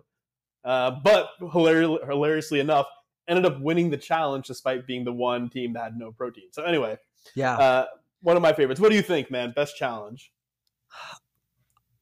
I mean, I think Fast and Furious could have happened in any Any place, right? So Yep. if we're thinking about what is most pertinent to this season, I'd say let's go with the Tolly. I agree with you. I also really liked how they forced the chefs to do different flavors right across the board, and that to be I like that challenge a lot. It was a good one. All right, now speaking of top challenges, who do you think made the most desirable dish of the season? It's the dish that you wish you could have jumped through the TV and eaten and or fucked, whichever works for you. Yeah, totally. That's how I think about most things. Well, it's a dish that you've already mentioned, and the one that I kept thinking about and kept returning to in my head over the course of the season was Charbel's roasted onion with onion puree, chicken jus, and sumac. Now, a sumac tuile, sorry. Now, this whole challenge was basically center vegetables and make the protein the side piece, really. So he was one of the boldest people there in that he didn't pick a fancy vegetable. He picked the humble onion, and I love onion, and I love dishes that make onion sing. Like, for example, my mom used to make this pizza, which was literally just onion on top. And the onions got like beautifully caramelized and like golden when they were in the oven. And I just remember being like, this is the best pizza of all time. It's like sweet, salty. And I just like, I could feel that that's what Charbel was conjuring with this dish. And to use that chicken jus to add that sort of like savory undertone, thought was a brilliant move. I would have loved to eat, fuck, whatever, this dish all day long. It's a great one. I think the chefs also, the judges rather, mentioned that they were like, they've never had anything like that, right? It was like an innovative, kind of mind-blowing transformation of the simple ingredient, which is really cool. Something you don't often see 20 seasons of Top Chef. It's like a pearl necklace at the is that what they call it? The French Laundry's like signature dish, or like the I hope it is, because pearl necklace can refer to a bunch of different stuff. I actually think it's not called that. It's definitely not called that. But this is when you confuse the eat or fuck stuff. It happens. It happens to everyone. What I mean is, like, it's like the mole at Puyol. I should have just gone with that. Meaning, like, this is like a signature dish that like people travel to your restaurant for. That's what it was given. Yeah, I agree. I agree. And mine, that had crossed my mind as one of the dishes that stood out just because it was talked about high level. For me, and this kind of blends into the next category as well, so I'm cheating a little bit, but it was the dish that just blew me away.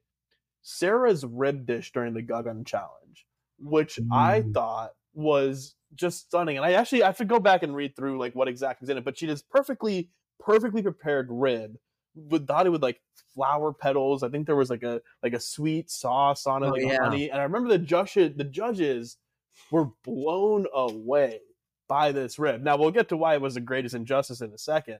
But I saw that and I was like, oh, she's winning. She's winning this week, because holy shit, that looked so good. I hope it's on her menu, because that looks so awesome. And just like maybe just like a bone-on rib is something that visually appeals to me. But for me, that was a standout. Now I will say, I think your onion choice actually has to be the most desirable this year, because look, we've seen ribs before on Top Chef. It was ribs with flower petals on it. At the end of the day, could have been in any context. Charbel's onion, I thought, was special because of the innovation, the simplicity, and also because I think it was our first taste of the international chefs coming through on the season. Yeah. It was episode 1, and it was like, what do these guys have to bring to the table? Charbel was our second to last pick in the draft, and I thought that was a special, like, sort of put a stamp on the season dish. That dish like set the tone for season 20 a little bit, and for that reason, I think it might be our most desirable. I will say also, if we're looking at foods to have intercourse with, the way you have intercourse with a rib is not my preferred way, so I would go with the onion. Fair enough. The next category is greatest injustice, as I've teased a little bit, which means who got eliminated when they didn't deserve, or who should have won a challenge but didn't. Now, I'll go quick here, because I've teased it already. Sarah, for her rib in the Guggen challenge, which the judges raved over, didn't make top 3. It was an early sign. it was an early sign of the Top Chef 20 Let's Cook Luca subtitle for the whole season, where in the whole episode we were like, oh damn, Sarah's on Luca's team and she's about to crush. They love that dish. It doesn't even make top 3. And it was so weird. Yeah, you can have this one because my greatest injustice was also Sarah related, and it was really the liver. I put the liver down because I thought I struggled with characterizing it as an injustice because it is technically a mistake, but the fact that her entire Top Chef story hinges on this one dish when she probably deserved that final, and honestly had been probably the least the most underrated and under-recognized performer the entire way, to your point right now, kind of is heartbreaking. But I think your rib situation is a better fit for this particular category. So I think we go with rib. Yeah, and I get where you're coming from on the liver. I was listening to a podcast interview with Sarah and Buddha, actually, both, which was kind of interesting, on Pack Your Knives, who we have to always tip our caps to for introducing Fantasy Top Chef to our lives. And Sarah's like, dude, I still sit on the couch with my husband, and it's just quiet for a second. 6 months later, and we just turn to each other and go, fucking liver, man. Fucking liver.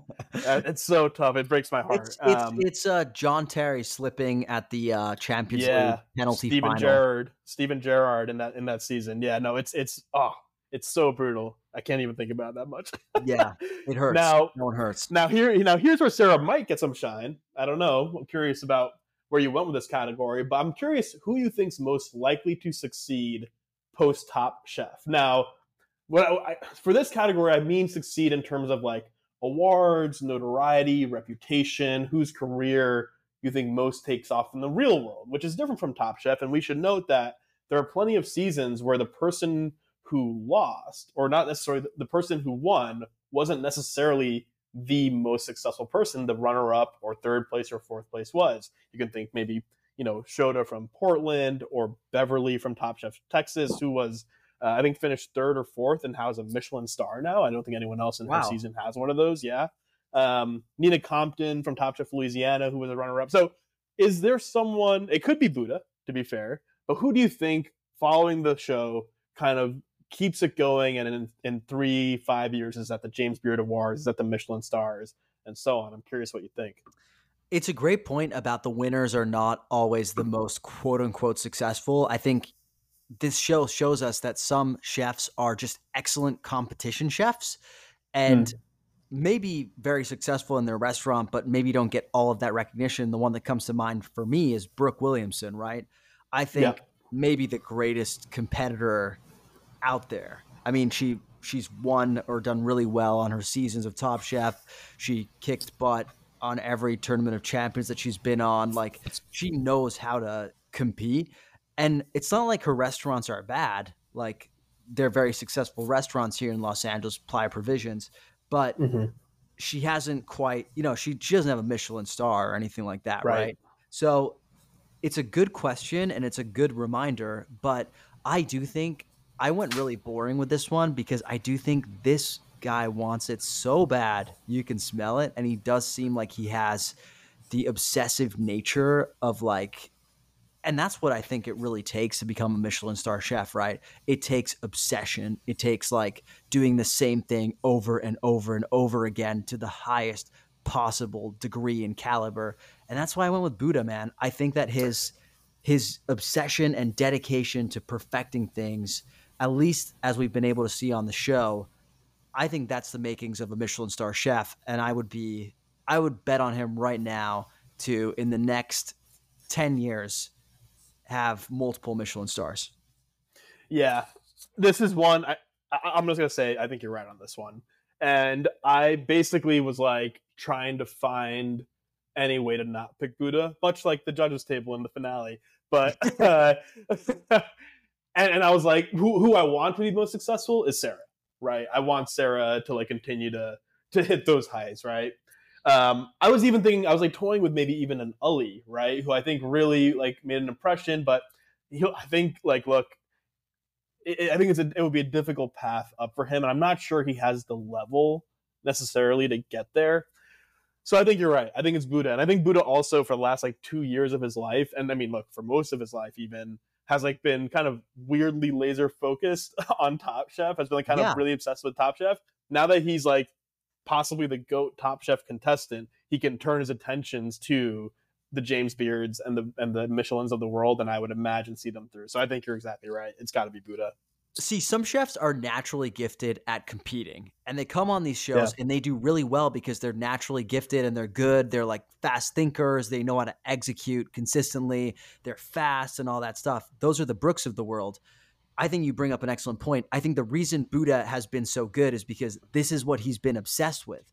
His being good on this is more a signal of the fact that he has that ability to obsess over something so much that he becomes the best at it. And I think he's going to apply that, and he's going to take that and apply it to his own restaurant someday. And you can see from the way that he idolizes the Michelin star chefs that that's most likely his ultimate goal.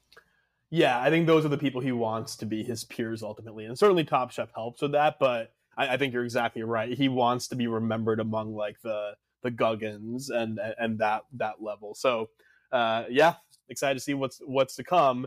Now, this brings up a curious question.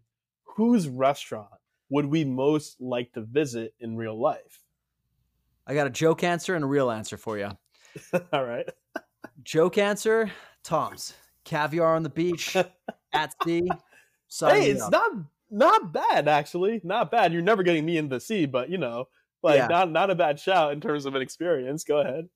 My real answer, however, is Ali. I mean, because I was thinking along the lines of who is most likely to succeed and what would their restaurants look like. I think it was a close call between like Sarah and Ali for me. But if I'm thinking about the type of food that I like to eat, I do love to eat a Middle Eastern feast. I'm not, racist towards that cuisine like somebody else I know on this podcast.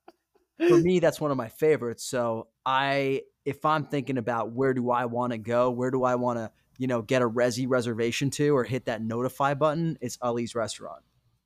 That I should have anticipated that. It makes total sense to me, man. He was not on my list for the reasons you mentioned. Yeah, but I like that shout because he's someone I'm really intrigued by. He didn't really seem like a guy who would really take the season by storm. The whole first half, he was like the MVP halfway through the show. He was really strong. So I'd be curious to see what he offers up in his restaurant. So look, Gabri was up near the top for me. We love Mexican food. We love high-end Mexican food. When Gabri kind of opens his own thing, I don't think he has a restaurant right now, but if he does, I would love to go there. My answer is Sarah, man. I just want to eat Sarah's food. We during this season, I was telling you before we started recording, my girlfriend and I have watched 5 other seasons of Top Chef over the course of the last 14 weeks. We've been really obsessed. I think the quality of season 20 really sparked us. And we've been going back to Top Chef California, Texas, Louisiana, and Kentucky. And I got to see Sarah go the first time around. Honestly, if I had seen Kentucky before we did our draft, Sarah might have gone number 1 overall because I was such a fan of hers. No way. I mean, look, it's unlikely because Buddha is such a stud. But I was like, oh shit, no, Sarah's for real. Also, by the way, so is Amar, who we really disrespected in our draft quite a bit. He was a real badass in California. But Sarah's food, the kind of food she cooks is just exactly the kind of food I want to eat. And if we ever find ourselves in Kentucky, we're definitely hitting that up. Yeah, Sarah would have gone first on my board. I had seen Kentucky and I wanted to pick her first. Part of it was just because I refused to pick Buddha, just because it seemed too easy. Probably wouldn't have been the smartest thing to do. In hindsight, it definitely wouldn't have been the smartest thing to do. But that doesn't surprise me, man. Sarah's a real badass. Sarah's a real badass. Now, question for you, and this we're going to look ahead a bit, but do you think, when we talked about the Top Chef fantasy season this year in the draft, we determined that the winner would get a free meal as paid for by the other at Vespertine in LA, which was Jonathan Gold's last number 1 restaurant, I believe, on his top 100 list. Unfortunately, it seems as though Vespertine has only shifted to doing private events and not serving consistent dinners, if I understand their website correctly. My question is this.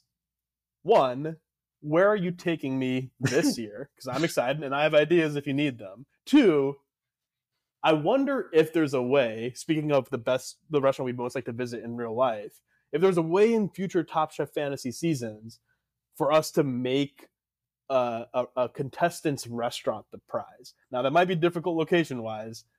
We'll have to see based on who's there, but I like keeping it in the world of Top Chef in some way, rather than just going to Vespertine or some other expensive restaurant. So I'll throw that out there for you. But for this year, where am I eating for free? Well, it's funny you bring that up because I was going to give you a menu of options. I was going to give you 3 different routes we could go with this. One route was just to go, let's pick a Vespertine equivalent, right? Like one of the like best tasting menus in the city right now. Like, I don't know if it's like Kato or Hayato or like Anaka or something like that. And, we could really ball out at one of those places. My other suggestion was I did some, light research and I saw the list of like 20 to 25 restaurants owned by Top Chef alumni in Los Angeles. And I could surprise you by taking you to one of the nicer restaurants, right, of a Top Chef alumnus. And we could, honor the show in that way. Or finally, I could take you on a classic LA food pod crawl around the city. It wouldn't be like the higher end places because I'm not made of money, but we could do like lower to mid tier spots, including some Top Chef places. And I take you like, on me food crawl around the city, get your education. Interesting. Up. Those are 3 options I toy around with. That's interesting. I actually went a very similar direction for the first 2 in particular. I'm going to throw a last one at you, and I want to see what you think. Because I think this might be the most Top Chef appropriate option. It's our first season of first time ever doing a public Top Chef fantasy challenge. What if we celebrate by going to Craft Los Angeles, the home of the god? I know Craft's not the sexiest restaurant on the landscape. I know there's cooler places, but look, at some point we got to give Tom his flowers. How can we go around being the biggest Top Chef fans in the world and not have eaten Tom Colicchio's food? Yeah. So I will toss that out there as an option as well. I think it would be between that and the surprise former contestant restaurant. Those would be the 2 I go for. Why don't we put it up for a vote on the ground? Love it. Okay, let's do that. We'll do that. We'll have these 4 options and we'll put it up for a vote on the gram, and whatever our dear listeners want, that's what you'll be getting. That sounds fair to me, man. I like we're keeping it in the family. Hey, great season of Top Chef Fantasy. I had a good time doing this. I'm sure you did too. I absolutely did not. My question for you is, last time when I had Daniel on, I facetiously asked him if he wanted to be my partner instead of you next year, because I was tired of getting my ass whooped. But what we really landed on was, what if we expand the pool next year and we get some of our friends to join us?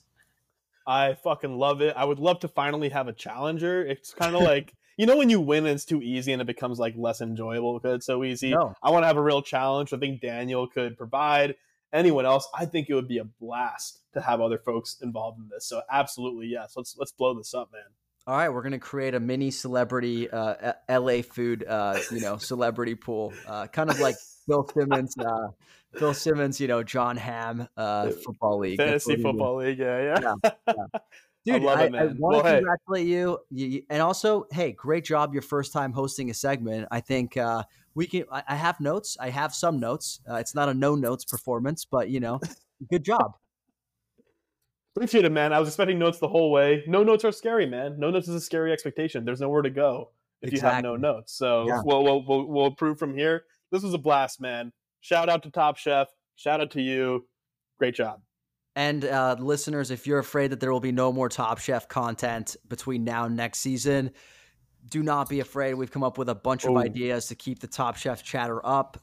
So this will remain the LA and Top Chef food podcast. Don't you worry. Saul.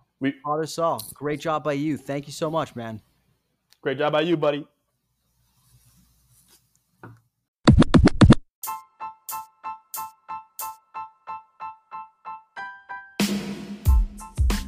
Thanks for listening to another episode of the LA Food Podcast. Thanks to Karen Palmer and to Father Saul.